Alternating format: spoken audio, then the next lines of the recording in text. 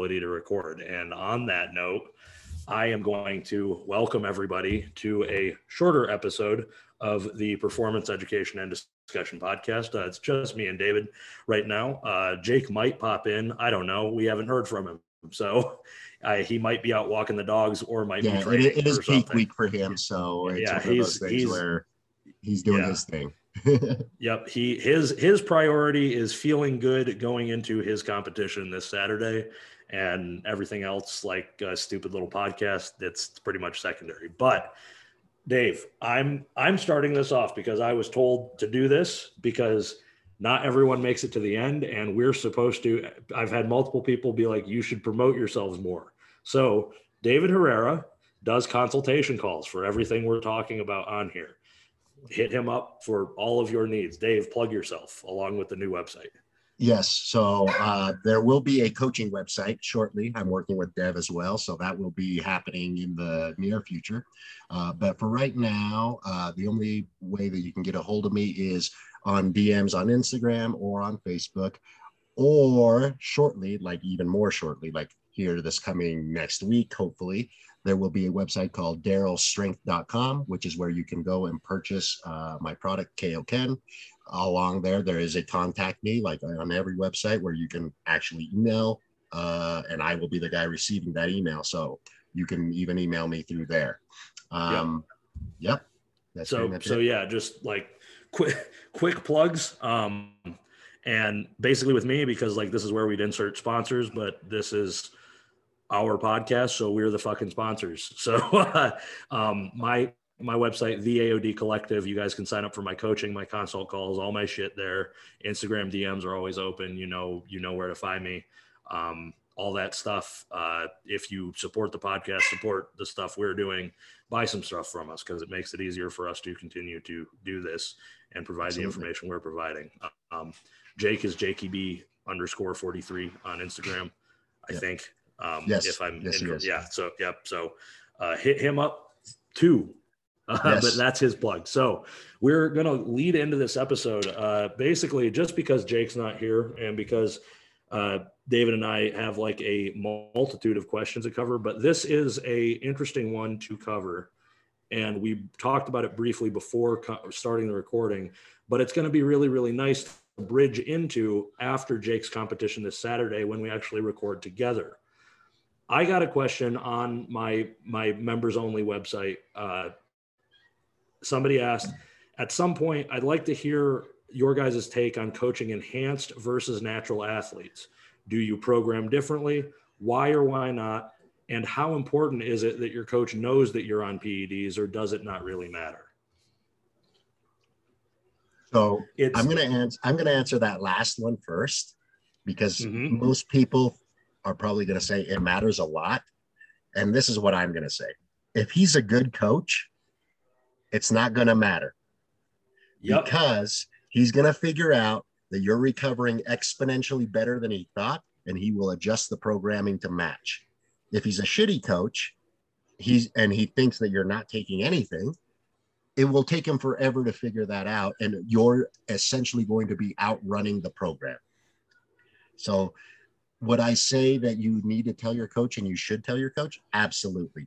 But the coach will find out on his own very, very quickly if you are on and he thinks that you're not, because he's going to quickly find out that you are either exceptionally genetically blessed or something is up because it's not progressing right. Yep. And that's exactly what I was going to say. Like, basically my answer was going to be a big fat, it depends, because exactly that. If the coach knows what's going on, knows what he's doing, and is actually being a coach to the athlete, not just writing a program, not just like filling out a spreadsheet, right. Actually seeing like, okay, this triple at 95% of your max still moved really easy. It's like, fuck. All right. Like, you're responding really well to the training or the drugs I don't know that you're on. You're going to be able to figure it out relatively quickly. And it's one of those things, like, if you want to get everything you can out of your training, absolutely tell your coach. That should be a conversation that you guys have, because even if the coach is not comfortable prescribing or like giving recommendations on the stuff, if they're a good coach, they're going to know to refer you to individuals to figure that stuff out, or may be able to provide like anecdotal experience or evidence or something. Oh yeah, yeah. Well, and absolutely making that point of like, just because you tell your coach doesn't mean that he is there to help you with your drugs. Like, the people got to distinguish that. Like, if you hired a coach to help you with your training, and that's what you're paying him for, and you tell him, oh, by the way, I take, PEDs, that coach is not at all, or should not at all, be held responsible with, okay, well, now I got to learn about PEDs. That coach may not want to learn about PEDs. He just may be an exceptional coach with training, and he'll just be like, just like I mentioned, okay, if he's a good coach, he's going to be like, okay, cool, you're on PEDs. I'm just going to adjust my training to match your recovery that should be better than normal. Absolutely. Yep. That's exactly it. And kind of on that point, it leads into, at least I think, the part of the question where it's like actually programming differently for enhanced versus natural individuals. This is why I was going to say kind of it depends, because it's not, it depends on what compounds they're taking. Well, it does. But the biggest reason that it's dependent on on some other variable is due to the individual. Because I and David and any other coach worth their salt, I would say, is most likely going to program differently for each individual. That's because each individual is going to recover differently, is going to respond differently, is going to be a different person than the person doing this program. Same thought process applies to a natural individual versus an enhanced individual. When I went from being natural to enhanced, I could handle more, I could recover better, but that was based on me. That was based on my baseline, my individual baseline. That baseline from David, when he went from natural to enhanced, he could be different. If he started as a natural athlete, able to handle an incredibly higher amount of volume or a higher level of intensity of training than myself, adding the PEDs would enhance that to an even higher level. So if the coach has like this basic template they start everybody with, they're going to give that to them, and they would have to modify it to me as an individual, and they would have to modify it to David as an individual differently, just based on who we are. But then add in PEDs, they would have to modify it even further. Right. Yeah. So essentially, you're just giving a leg up to your coach to start the modification process sooner and probably more aggressively than he would have if he was thinking that you were not taking anything. Definitely. Mm-hmm. Just a quick example, when because I have natural athletes as well. When I modify their week-to-week progress, I'm using smaller percentages, and volume escalation is almost stagnant for a powerlifter. For bodybuilding, it's almost the opposite. Intensity escalation is kept stagnant, and volume escalation is kept is what's increased, but at smaller percentages in both of those scenarios versus somebody who is clearly enhanced. My jumps in week-to-week progress, whether it's intensity or volume, are just bigger percentages, and sometimes more aggressive on purpose, with the effort to find that ceiling, so that then we can trim it back and be like, okay, what are you taking? If they're a man, what are you taking? What's your dosage? This is where we ran into a roadblock. Let's see, can you add more? Do we have room biologically to add more, or add a different compound? And then we can go even higher if we need to with the training. But with a natural, you're limited to what that is. You can't just modify it. So at that point, you're trimming back and trying to catch that sweet zone to ride that wave month after month. Whereas in enhanced, you can essentially turn the governor on or off, or dial it up a little bit if you know what you're doing on the PED side of the world. Mm-hmm.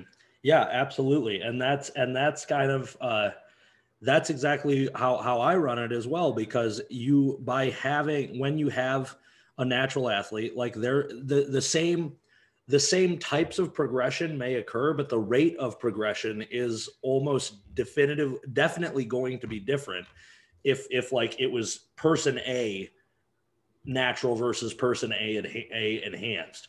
They're just going to be able to push harder, add more weight to the bar sooner, as like along as technique is pristine, as long as that is kept the same.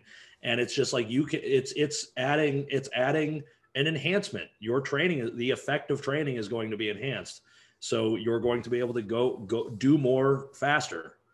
Absolutely. And as a natural individual, it's just scaled back a little bit. And like you said, finding that ceiling with untested individuals, there's going to, for me at least, I've found there's either a higher likelihood of like higher percentage work, so like higher intensity in relation to your 1 rep max work or previous 1 rep max work, or there's going to be RPE work. Because if I'm working with someone and we add in like something that's very like either like aggression heavy or like just very androgenic, very responsible for just like strength, volition. So it's like intensity, as most people think about intensity, where it's that like focus, that like amplified drive, volition, as you said. Then I might give somebody like, hey, RP, not like we've been accumulating stress and volume and work for a while. We're kind of leading into a strength block. Let's fucking see it. RPE 9 triple, RPE 9.5 triple. Like go fucking hit some shit. Like see where that line is. That's when I would apply stuff like that. So that's a little bit more freedom for the untested individual, not freedom, but a little bit more like letting go of the reins, just to see how hard the pull's going to be. Yeah. And what you mentioned there with freedom, that it gives you more freedom. So another example, natural versus untested, which is clearly different to me, is in a powerlifting peak, you're going to dial back volume as you increase intensity. Okay. Well, we know that dialing back volume to increase intensity is a recovery aspect. We're trying to make room for recovery for these heavier weights. So we take a little bit away from the volume. Okay. That's not strange to anybody. Here's the thing with a natural person, you still have to have enough volume in there to keep enough glycogen filling those muscles and keep their same circumference area, their same cross-sectional area for their muscles, or else they start to change too much. And now their movement is a little bit off, their groove, when in a squat in particular, or a bench press in particular. Well, with a enhanced athlete, I'll tend to use something that's more glycolydically retentive. Maybe we'll add a little bit extra of the whatever growth hormone dosage they're taking, so they get a little bit more retention. Maybe we'll add in a little bit of DECA or Anadrol, depending on what they respond well to, that fills them out a little bit more. And at the same time, I can lower even more volume because I'm not keeping volume in there to keep their glycogen stores. That's being done by the drugs. And now we can enhance more recovery and push weights heavier by not training very voluminous at all. If any, you can't get away with that with a natural. Yeah. And so in like practical application sense of that, or like the listeners, like this is kind of think about your average untested lifter versus your average tested lifter, like, or the elite tested lifter versus the elite untested lifter. Like, for example, like me, when I am deep into a peak, there are periods of time where I'll like hit my heavy double, heavy triple, heavy single on whatever movement. And then pretty much that's it for that day. I will go and do accessories. And that's enough because I have these compounds which are forcing glycogen into the muscle, forcing intracellular water into the muscle, and basically keeping me full and muscular, and keeping the cross-sectional area, keeping the size and volume of the muscle the same, so as not to adjust my groove or my leverages or whatnot.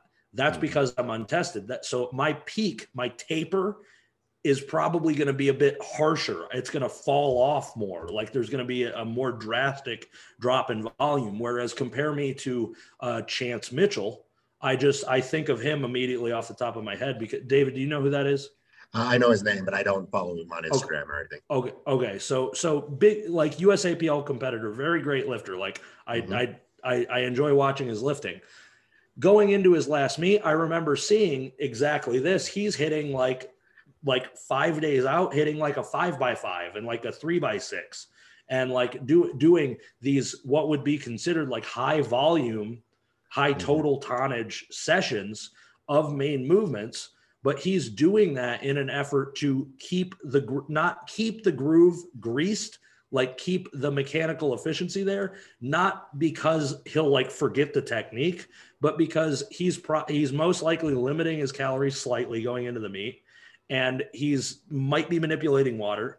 Pair that with dropping off the total volume too much, he could literally see a detraining effect because he'll lose his muscularity or just a slight enough of it because he doesn't have the drugs, nor maybe he doesn't have enough carbohydrates at that point to keep the muscularity, the glycogen, water, intracellular volume of all of his muscles or his torso.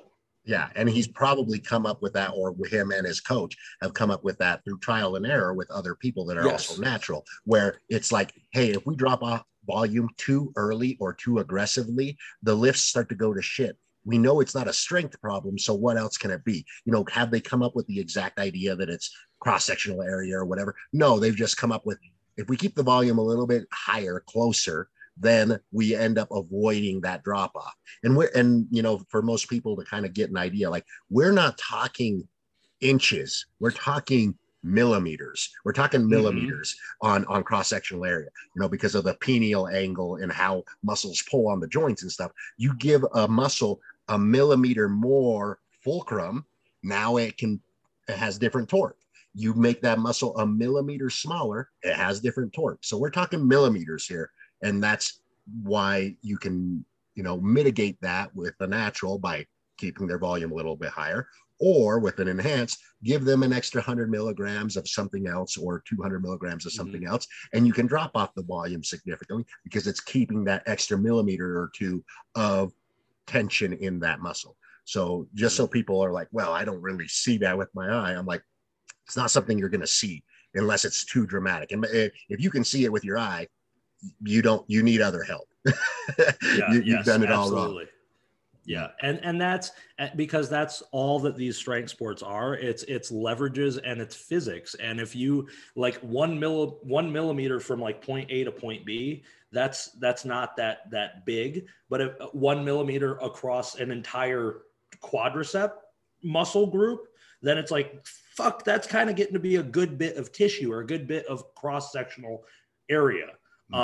So that's and to continue into the example stuff is like, you can think back to West Side style, like conjugate style training, or like not even going that far, but like, just because it's easier to recall, like most recent example is with Briani or myself. Like for me, my biggest thing going into, like, I am technically proficient enough that I don't need to continually do the squat, bench, and deadlift to keep my technical proficiency. It's about, and I'm at a level of strength where like, it's all about what I can recover from. But so as an untested lifter who has the benefit of keeping that cellular volume and like the muscle fullness is essentially what we're saying, there is a period of time where I'm peaking for my strength, where I will hit 1 week, I will hit a heavy squat. And then the next week I will hit a much lighter squat, or a squat session, have like a lot of workload here and then not a lot of workload on the next week, and then a lot of workload on the following, and then less so on the next. It's waving up and down. But because I am an untested lifter, I get the benefit of like getting just like even more recovery so that I can like push even harder next session. But I'm more likely or less likely to give up that technical proficiency or that groove because of the compounds that I'm on. And that was with Briani. That was a big thing for her bench, because how often as powerlifters do we hear bench more to bench more, add in bench frequency in order to bench more? And to a point, yes, that works a lot, because it's such a technically proficient lift, and you have like a lot of people respond well to it. But a lot of people get elbow tendonitis as they go into a meet. And it's hard to be like, okay, well, I've always benched 2 times a week, or I've always benched 3 times a week. If I pull one of these bench days, I'm not going to be as strong. And it's like, okay, maybe, but if you're an untested lifter and we're using things that keep the cellular volume and the muscle fullness, you're not, and as long as you keep technique the same, all that's going to do, if we pull one of your bench days, pull 2 of your bench days even, it's going to let you recover better into the next bench day and potentially avoid some like chronic overuse injuries like the tendonitis we all seem to get. Yeah. Or then even taking that a step further, you're getting tendonitis. So instead of just eliminating a bench day, you turn that bench day into a pulling movement day where you're still working the upper body, you're still filling it out. You're essentially practicing moving those limbs through a pain-free range of motion and getting blood flow in there, and you treat it as an upper body recovery day instead of a bench session day. Then you come back and bench later the next week, or 5 days later, and now all of a sudden you're like, wow, I'm benching way better again, because you're starting to leverage these compounds to your advantage to emphasize more recovery. Absolutely. And that's exactly just basically just because it's exactly what we did for Bree. She normally benched 3 days a week, and I was like, trust me, we're going to want to pull the fucking bench day. And then got to be like 12 weeks out, we pulled the 3rd bench day, added in an accessory, basically like a back and bicep bodybuilder day. And then even at like 4 weeks out, we pulled the 2nd bench day and just added in like just it was a combination not upper lower, but like a push pull accessory day. So she was doing like chest and shoulders and triceps, but also throwing in some back movements. Right. Yeah. So that's exactly what we did. I think that for sure. And again, most people are going to run into some elbow issues like that's very common. And it's because of, in my opinion, too much pushing versus actually pulling and evening out all that structure in the shoulder and pulling the lat and the connecting to your triceps and all of that, how that ties into pulling movements versus pushing movements, and just literally having way too much push volume for your pulling volume, especially when you start peaking. Because most of these people, like I'm the same way, I will start to run into some elbow issues when I start peaking. Not when I'm training normally though.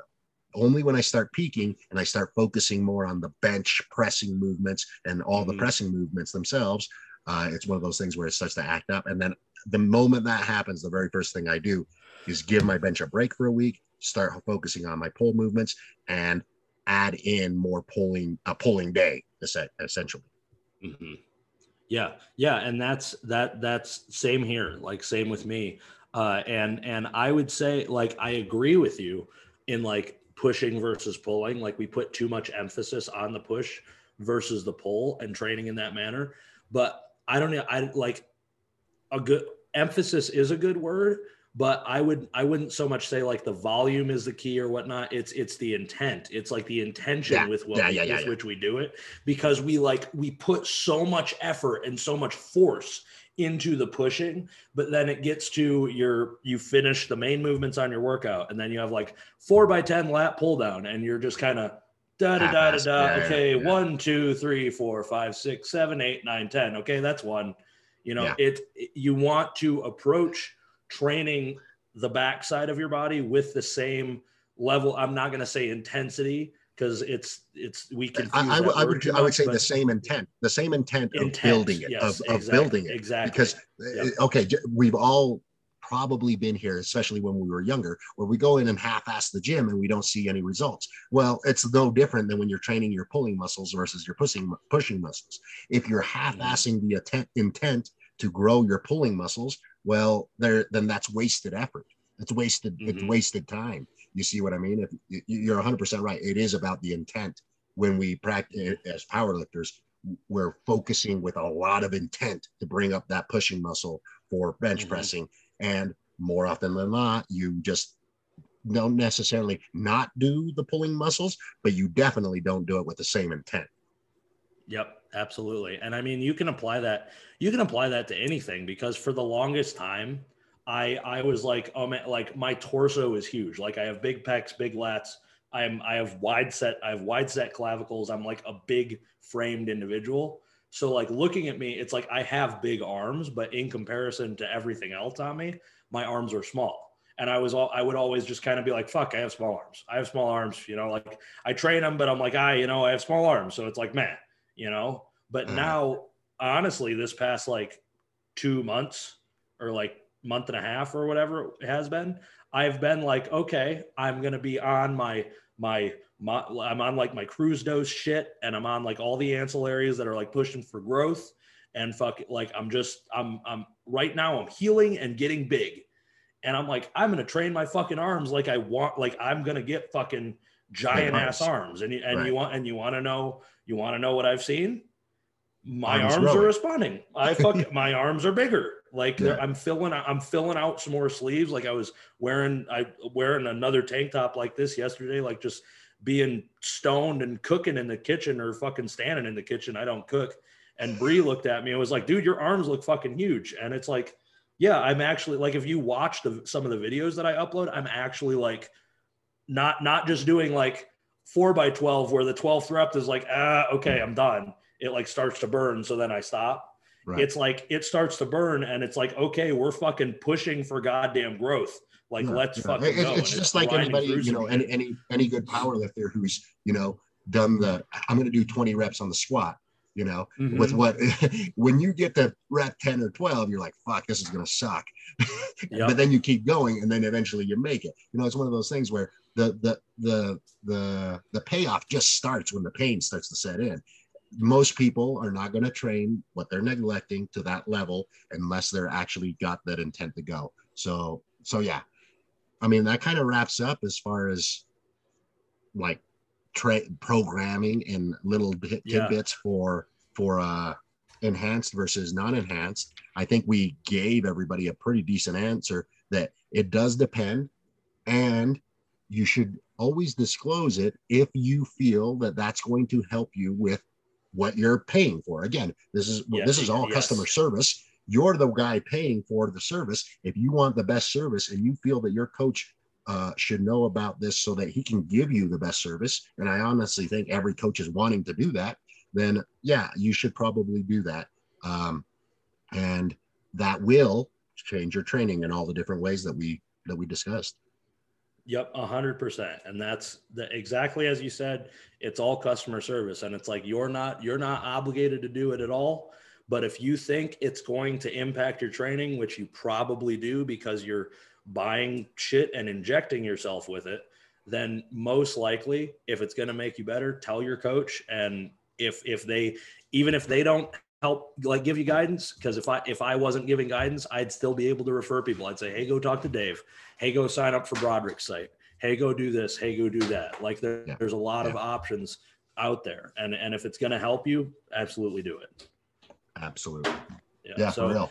Yeah. So that'll be our quick one. That still wasn't even that quick, but all right. That's that's the short. 30 minutes. It was 30 so minutes. That's short for us. Yes. But so that is the third episode of the Performance Education Discussion Podcast. You can find me on theaodcollective.com and my Instagram as per usual. Dave at darylstrength.com. Darylstrength.com. It's like it's derelict, right? Like it's spelled like derelict. Yeah. Okay. Yep. And then my Instagram is David Herrera 1119. That's just my Instagram handle. And then, just going off of last episode where, all rising tide raises all ships, is I want to give a shout out to a couple other people. Last time we talked about Broderick, and his website for people that want to understand more of this type of stuff. Another mentor / person that I have followed is Victor Black. I think you, yes. And it's one of those where he's going to be self-learn type of person. So if you're one of those people out there that are listening to this podcast because you're a self-learner and you want to educate yourself more, that's the place you want to go. That's where you want to spend a little bit of your money. It's going to take your effort to learn it. He's not going to spoon feed it to you, but he has a lot of good information. Broderick's about about the same. You're going to have to put in the effort to do that. Nobody's going to spoon feed you this stuff.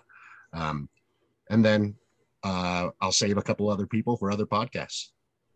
Yeah, absolutely. And I'll do the same on my end. If you guys ever I've had so many people hit me up on like, okay, what certification do I need? Like, should I get the NSCA, the ISSA, whatever, blah, blah, blah. The best certification course that I ever got is actually going to the Kabuki Movement Prep or the Kabuki Movement Series seminars. They're solid. That's what I base a large majority, not a large majority, but like a really good bit of where I got like the groundwork for my familiarity with like movement and mechanics.